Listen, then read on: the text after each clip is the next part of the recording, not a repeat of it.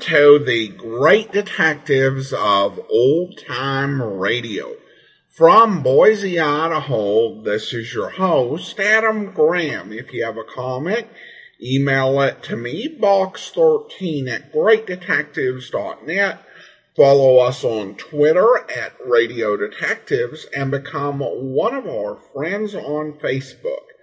Facebook.com/Radio Detectives. I do want to encourage you to check out my wife's business, Ashira Clips. You just go to lilarose.biz. That's LILLA rose.biz/Ashira. And she has a wide variety of different hair clips, hairpins, and headbands. They are designed to fit the style and taste of a wide variety of different women.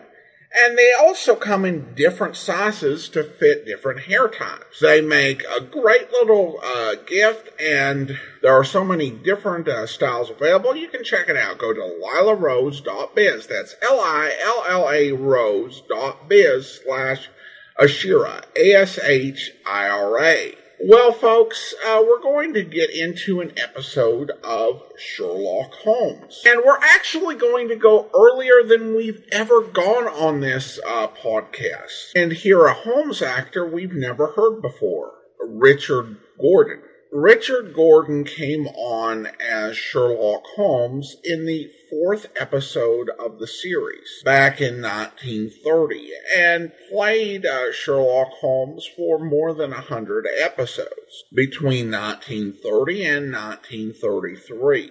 This episode doesn't have an opening or closing credits, but the story itself is complete, and we also get the introduction from Dr. Watson and his friend Joseph Bell in support of their particular sponsor, George Washington Coffee. The original air date, March 15th, 1933, and the title is Death at Stonehenge. Hello, Mr. Bell, there you are. You caught me just as I was about to make our coffee. Well, don't let me interrupt. Nothing short of a fire or an earthquake could stop this ritual once I get started. Lid off the can. Teaspoonful of G. Washington's coffee crystals in your cup. And in mine. Now pour in the hot water, just to show I still remember how. There we are. You know, after 3 years of making those 2 cups of coffee, I almost think I could do it in my sleep. Probably. It would taste just as good as it does now, because G. Washington has been brewed foil, and you just can't go wrong. You don't have to convince me, Dr. Watson. I've been sold on G. Washington's ever since you first introduced me. No, Mr. Bell, you're not going to try to stop me talking about my favorite coffee. I may not have to persuade you to try G. Washington's anymore. I did say not. I use it at least 3 times a day. I'm one of your best converts. I should hope so, after all the trouble I've taken on you. However, I have a sneaking suspicion that there are still some of our listeners who've never tried it. In spite of all my ballyhooing, and I'd like to have every single one of them get just 1 can and test it out for themselves. Right. I suspect that in spite of all our praise, G. Washington coffee speaks for itself. Yes. Is that a gentle hint for me to get on with the story, Mr. Bell? Now, Dr. Watson, you know I wouldn't say anything as rude as that. No, but you might think it. Perhaps you're probably right at that.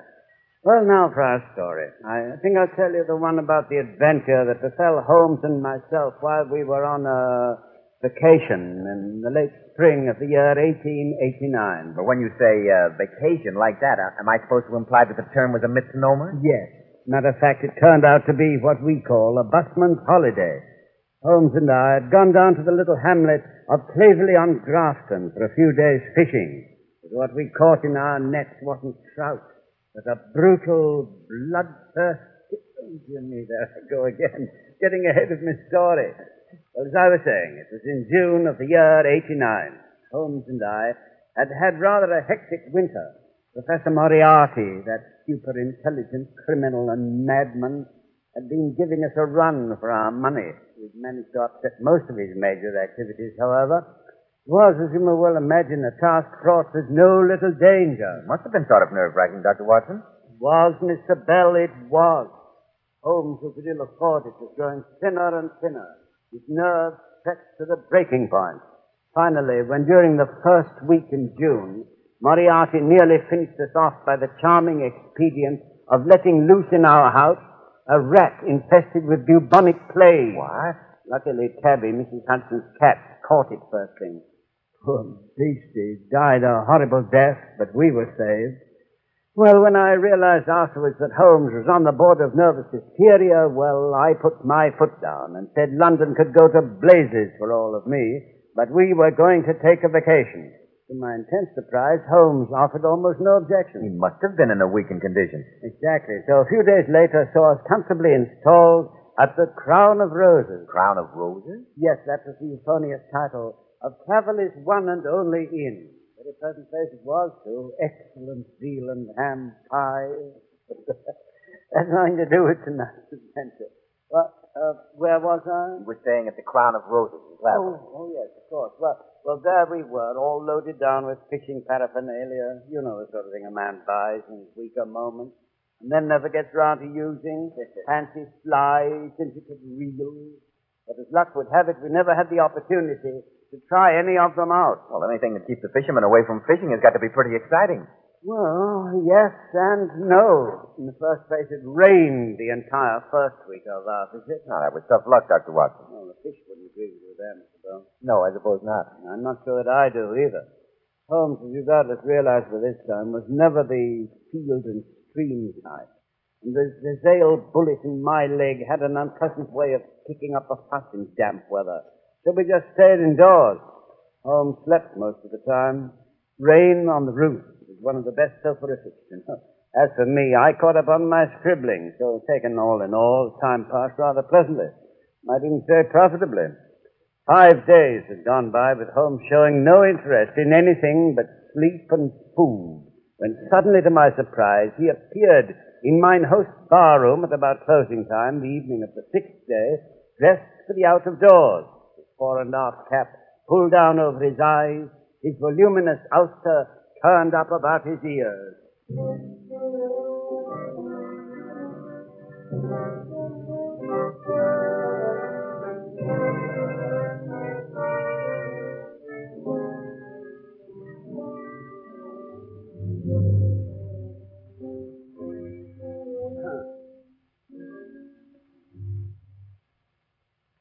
There you be, Dr. Watson, just in time. I was about to close up for the night. What'll it be, sir? Brandy and soda, I think, Mr. Finney. That ought to keep the chill out till morning. Yes, sir, there ain't nothing like a good bullet in a brandy bottle to chase the fog out of your bones on a night like this. No, indeed. It's rather thick tonight, isn't it? Like a bloomin' blanket. There you be, sir. Yeah. Not many customers tonight, Mr. Finney. That there ain't, Dr. Watson. Who be going to go stumbling about in a fog like this, not knowing where he'll end up? Some pigsty like as not. Only had 2 customers tonight, sir. That ornery that there bird feller that's been wandering round here with his telescope, and young Dr. James. They're both a wee bit cracked, if you ask me. Man must be crazy to be abroad on a night like this. Yes, I quite agree with you. You can expect me back for breakfast. Holmes, I thought you were asleep. Where in the name of common sense do you think you're going? A little stroll, Watson, just a little stroll. Thought I'd go and take a look at the monolith. Monolith? Holmes, you out of your mind? Not at all, Watson, not at all. Pulse quite normal, also my temperature. So it's no good getting out your thermometer. And furthermore, I refuse to stick out my tongue and say, ah. I'm quite rested, entirely refreshed, just a little bored. So I thought I'd just stroll around, take a look at the Druid Stone. I believe they're about 1.25 miles from here, Miss Penny. If it be Stonehenge or a meaning, 1 mile down the road and 1/4 mile across the plains. That be right, sir? You see, Watson, you see. Druid stones are in this vicinity, so don't look so incredulous. Stonehenge. I have an interesting theory about those giant stones. Surely you didn't think trout fishing was the only thing that lured me to this desolate place? Mr. Holmes, cleverly on Grafton be one of the picture spots of England. Possibly. I can't say that I care much for pictures, particularly landscape. No, it's Stonehenge I'm longing to see. Yes, but Holmes, why not wait till tomorrow? These rocks have been there for centuries. They're not going to run away. Sure, quite true. There are definite conditions under which certain places are at their best. Venice in the moonlight, Scottish lakes at sunset, and Stonehenge in a mist at midnight. And the date should be June the 21st. June 21st? The solstice? You been telling me today's the 21st? No, but it will be at midnight. Lord have mercy. Don't he go near the stones tonight, Mr. Holmes? Tain't lucky. Why not? Tonight be the night they to come back. The devil worshippers that built the place. And there'll be some as say as old Nick himself to hold court there this night, sir. Splendid. Well, we haven't been formally invited, but what do you say, Watson? Shall we pay our respects to his satanic majesty?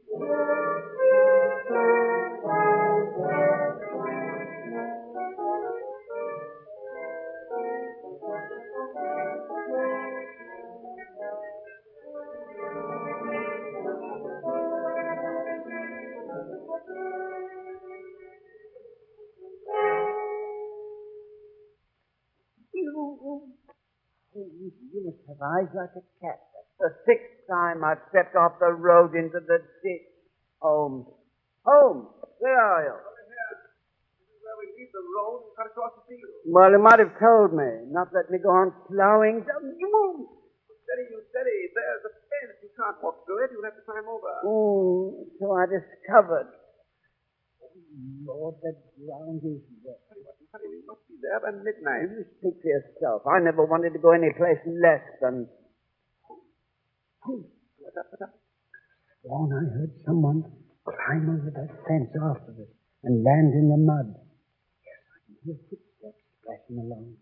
I was wet. Yes, on his mud. Giving time to pass.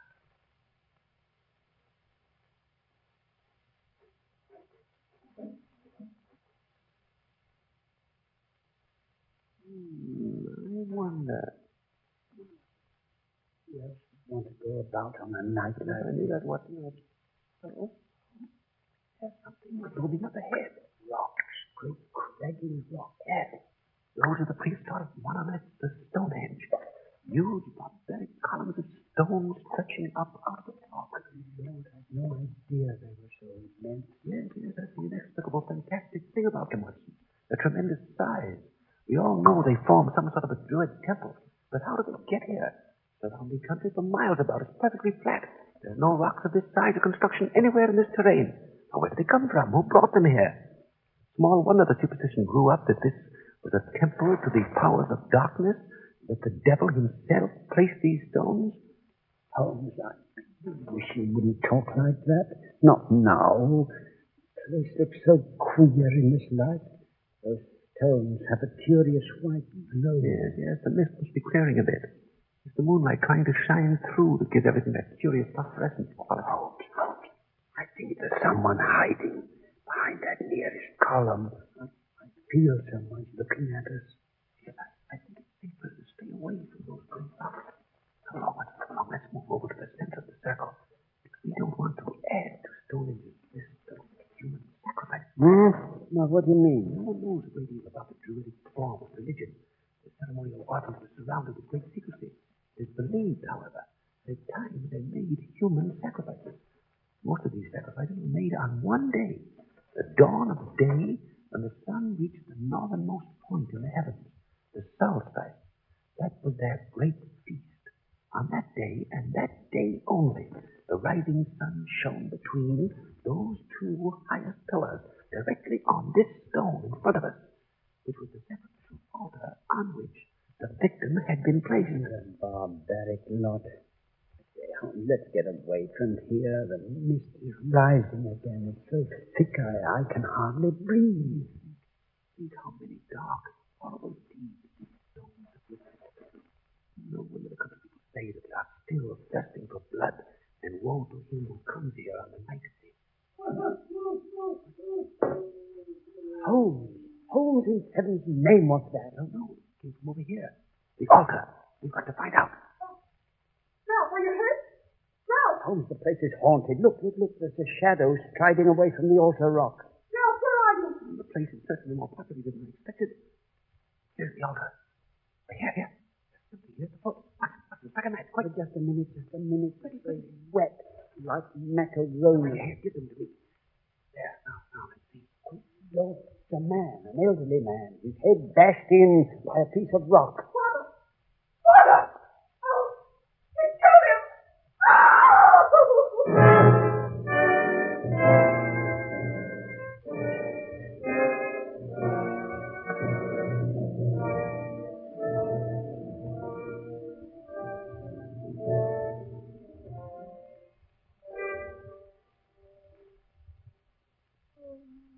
All right. Holmes. She's coming round. A nasty shock for a young girl, the sight of that.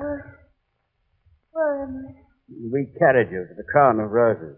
Oh, easy. Don't try to sit up yet. Penny, have you any coffee in the house? Yes, sir. The wife's got them on the stove now. Nothing like a good hot cup of black coffee, I always said when you had a drop. Sherlock! Then it's true what I saw. It wasn't a nightmare. Father! It's killed Father! Whom do you mean when you say he? I don't know. What does it matter? Oh, leave me alone. Was it Ralph? Ralph? What do you know about Ralph? Who are you?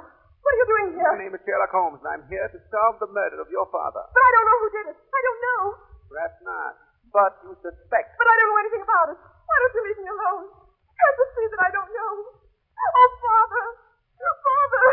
Take Holmes. Leave the girl alone. She's near hysteria. You can question her tomorrow. Too late. The murderer will have escaped by then. I don't care. I don't care. Doesn't matter.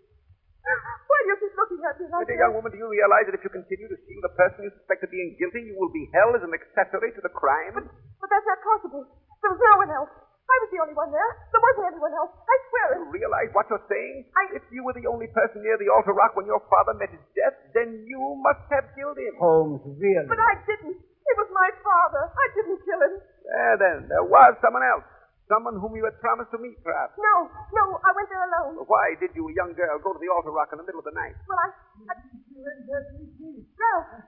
where did you come from? It's all right, Mary. I was in Mr. Penny's back parlor. I was sleeping. Oh, Ralph, you've been drinking again. Mary, don't look like that. I can explain. Here be the coffee, Miss Mary. Why, Dr. James, I thought I told you to lie down in the back parlor. I'm sorry, Miss Mary. Sorry you had to see him like this. It's all right, Mr. Penny. It's no surprise to me. Father warned me Dr. James was a drunkard. That's why he made me break off my engagement. And now Father's dead. Mary. Oh, don't pretend you didn't know. He was killed at the altar rock a little before midnight. He must have found out I promised to meet you. But I wasn't there. I know I wrote you a note to say I had to see you, but when the time came, I couldn't go. Because you were too drunk. Oh, what does it matter why? I swear to you, Mary, on my word of honor, I wasn't there. Mary, don't you believe me? Don't touch me, you Judas, you. Come. Explanations aren't going to get anywhere. Penny, suppose you give Miss Mary some coffee. Yes, sir. Here you be, Miss Mary. Drink it down off. I don't want it. Come, drink it. Pull yourself together. You better let me get you some too, Dr. James. No, I don't want any coffee. Whiskey. I've got to have a good drink of whiskey. No, not whiskey. You need something entirely different. Watson, have you any quinine handy? Why, yes. As a matter of fact, I have a few capsules right here in my pocket. Thought they might come in handy in case you showed signs of feeling the fog tonight. Good. Give me 5 grains. Oh, thank you. Now then, Dr. James, take this capsule. Wash it down with black coffee. Thank you, sir. That saved my life. Oh, that's better. Now let's see if we can straighten things out a bit. Miss Mary, your other name is... McPherson. Mary McPherson. My father was the minister of the Presbyterian Church. And the strict disciplinarian, I'll be bound. Why, well, that is it. Yes, he was, sir. Hidebound and narrow-minded. Ralph! Now then, Mrs. Person, I take it that you and Dr. James were engaged and married, eh? Yes, we were. We've been engaged 2 years and a half, up to yesterday. What happened yesterday to make you change your mind? He came back, Mr. Holmes. Came back? Yes, you see, I'd been in Africa working with Dr. Bittner in the Congo. I was trying to save some money and get enough of a reputation so Mary and I could get married. It was 2 years of hell. But I saved my wages and then I was offered a post in Egypt, a good position, one a man could marry on. So I came home to get my bride. My boat was late. I was supposed to reach Southampton yesterday morning, but it docked yesterday afternoon. It was dark by the time I reached Cavalier. I didn't waste a minute. Just left my bags here with Mr. Penny and ran round to the rectory as fast as my legs could carry me.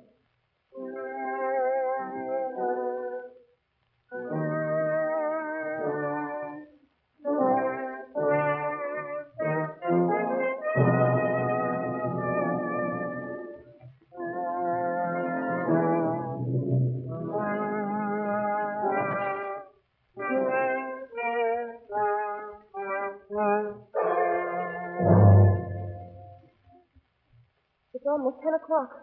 Oh, Father, what if something's happened to Ralph? Maybe there's been an accident. Nonsense. If he wanted to be here tonight, he'd be here.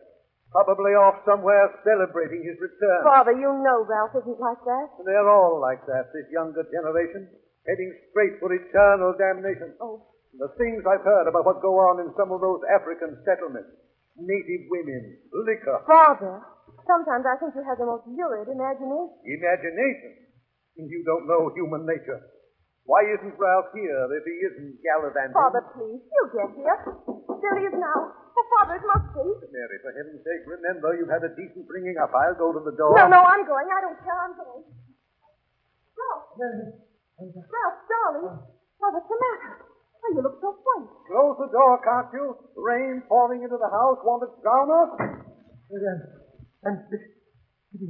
So, that's the way you've come back. You run so good for nothing. For the Lord's sake, give me a drink. What do you think this house is?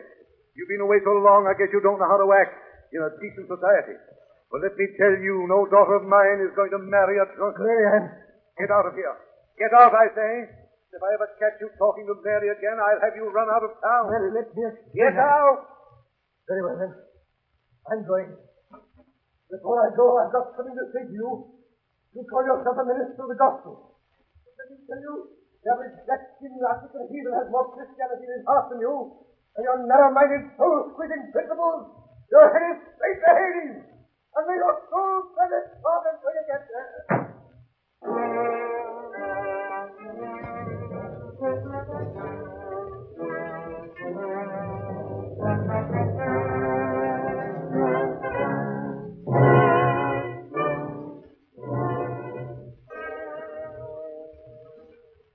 Say that, Dr. James?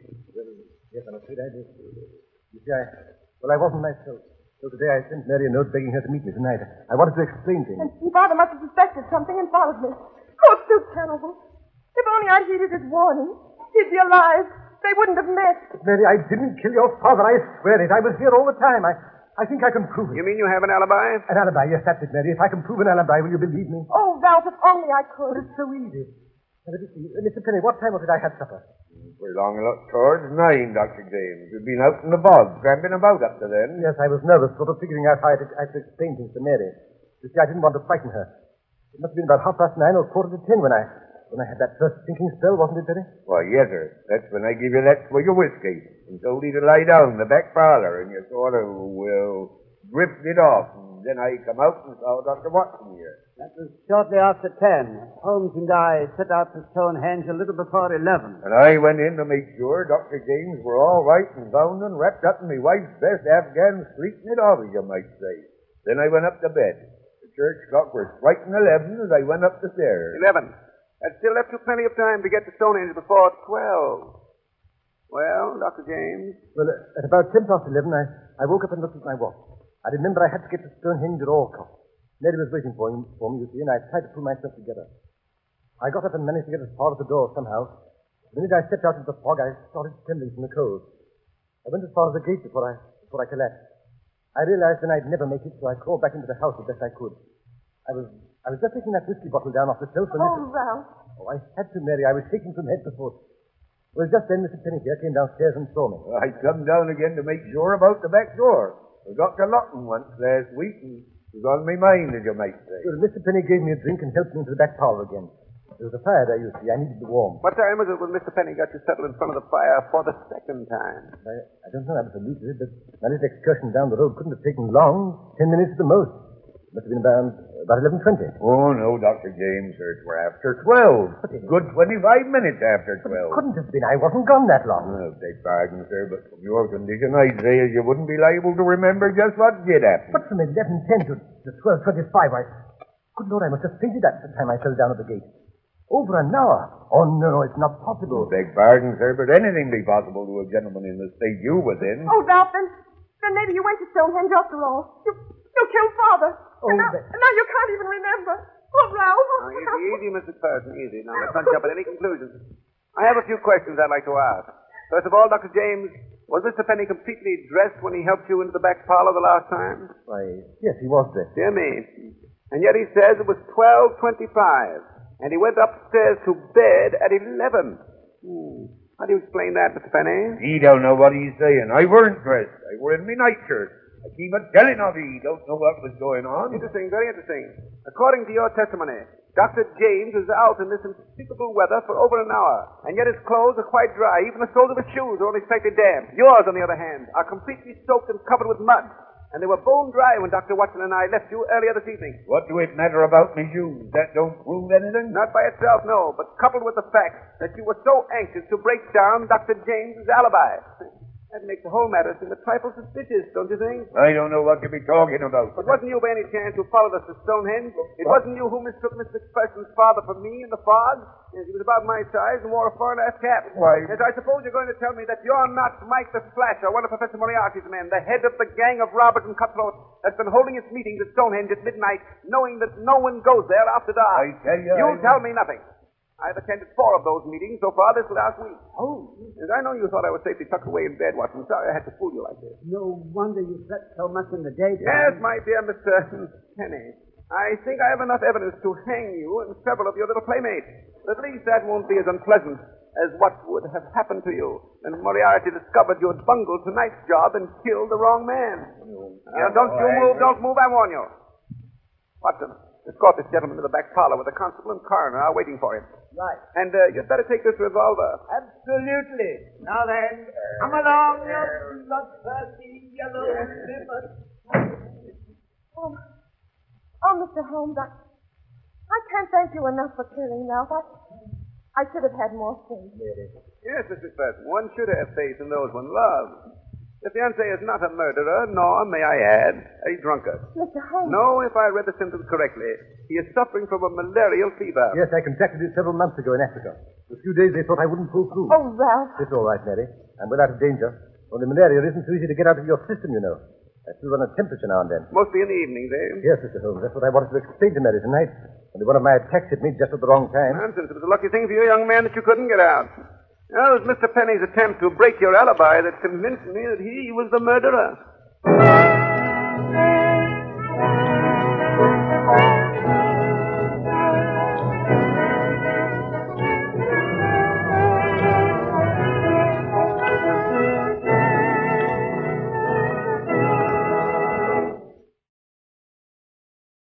Welcome back.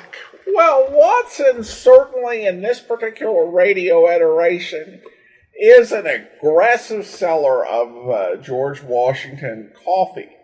Usually in these setups, and what you would see later on, is the announcer would be the guy who sold and gave all the information, and Dr. Watson would sit by. But you had just a really strong push, like, you gotta get this George Washington coffee.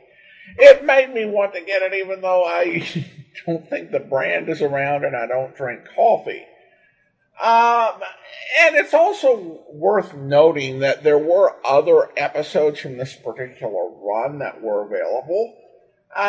And when I received this one, however, they tended to be bits and bobs, little parts of multi-part stories, but no more than one part of any particular serial, and those were serializing novels. So this was the only one that was complete in and of itself.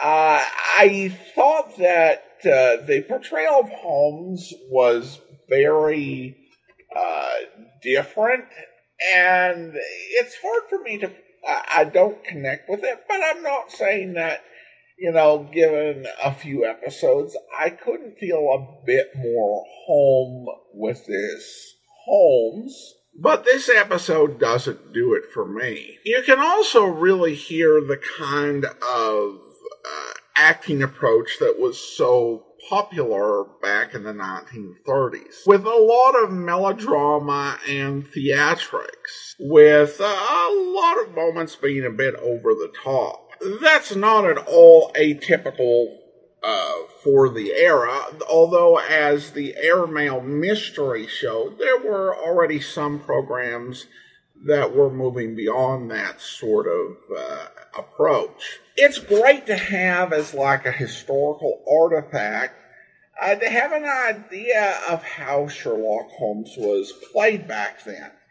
And if you've ever noticed on our Sherlock Holmes feed, the Sherlock Holmes episodes begin with episode 14. That's because the first two episodes, 4 and 9, that related to Sherlock Holmes were presented to me as Richard Gordon episodes, but turned out to be a more modern production that was under copyright protection, so I deleted those 2 episodes. So it's good to have this in here, even if it's not the best episode of Sherlock Holmes. I hope you enjoyed just the historic nature of the program. Now we turn to some listener comments and feedback. And we have a new review, actually 2 new reviews on the Apple Store. And we have Peter from Australia, who writes, "I'd like to thank Adam for all his hard work and keeping us entertained. Please keep it up," from Australia. Well, thank you so much, Peter. I appreciate it. And then we also have a review from Polyplane.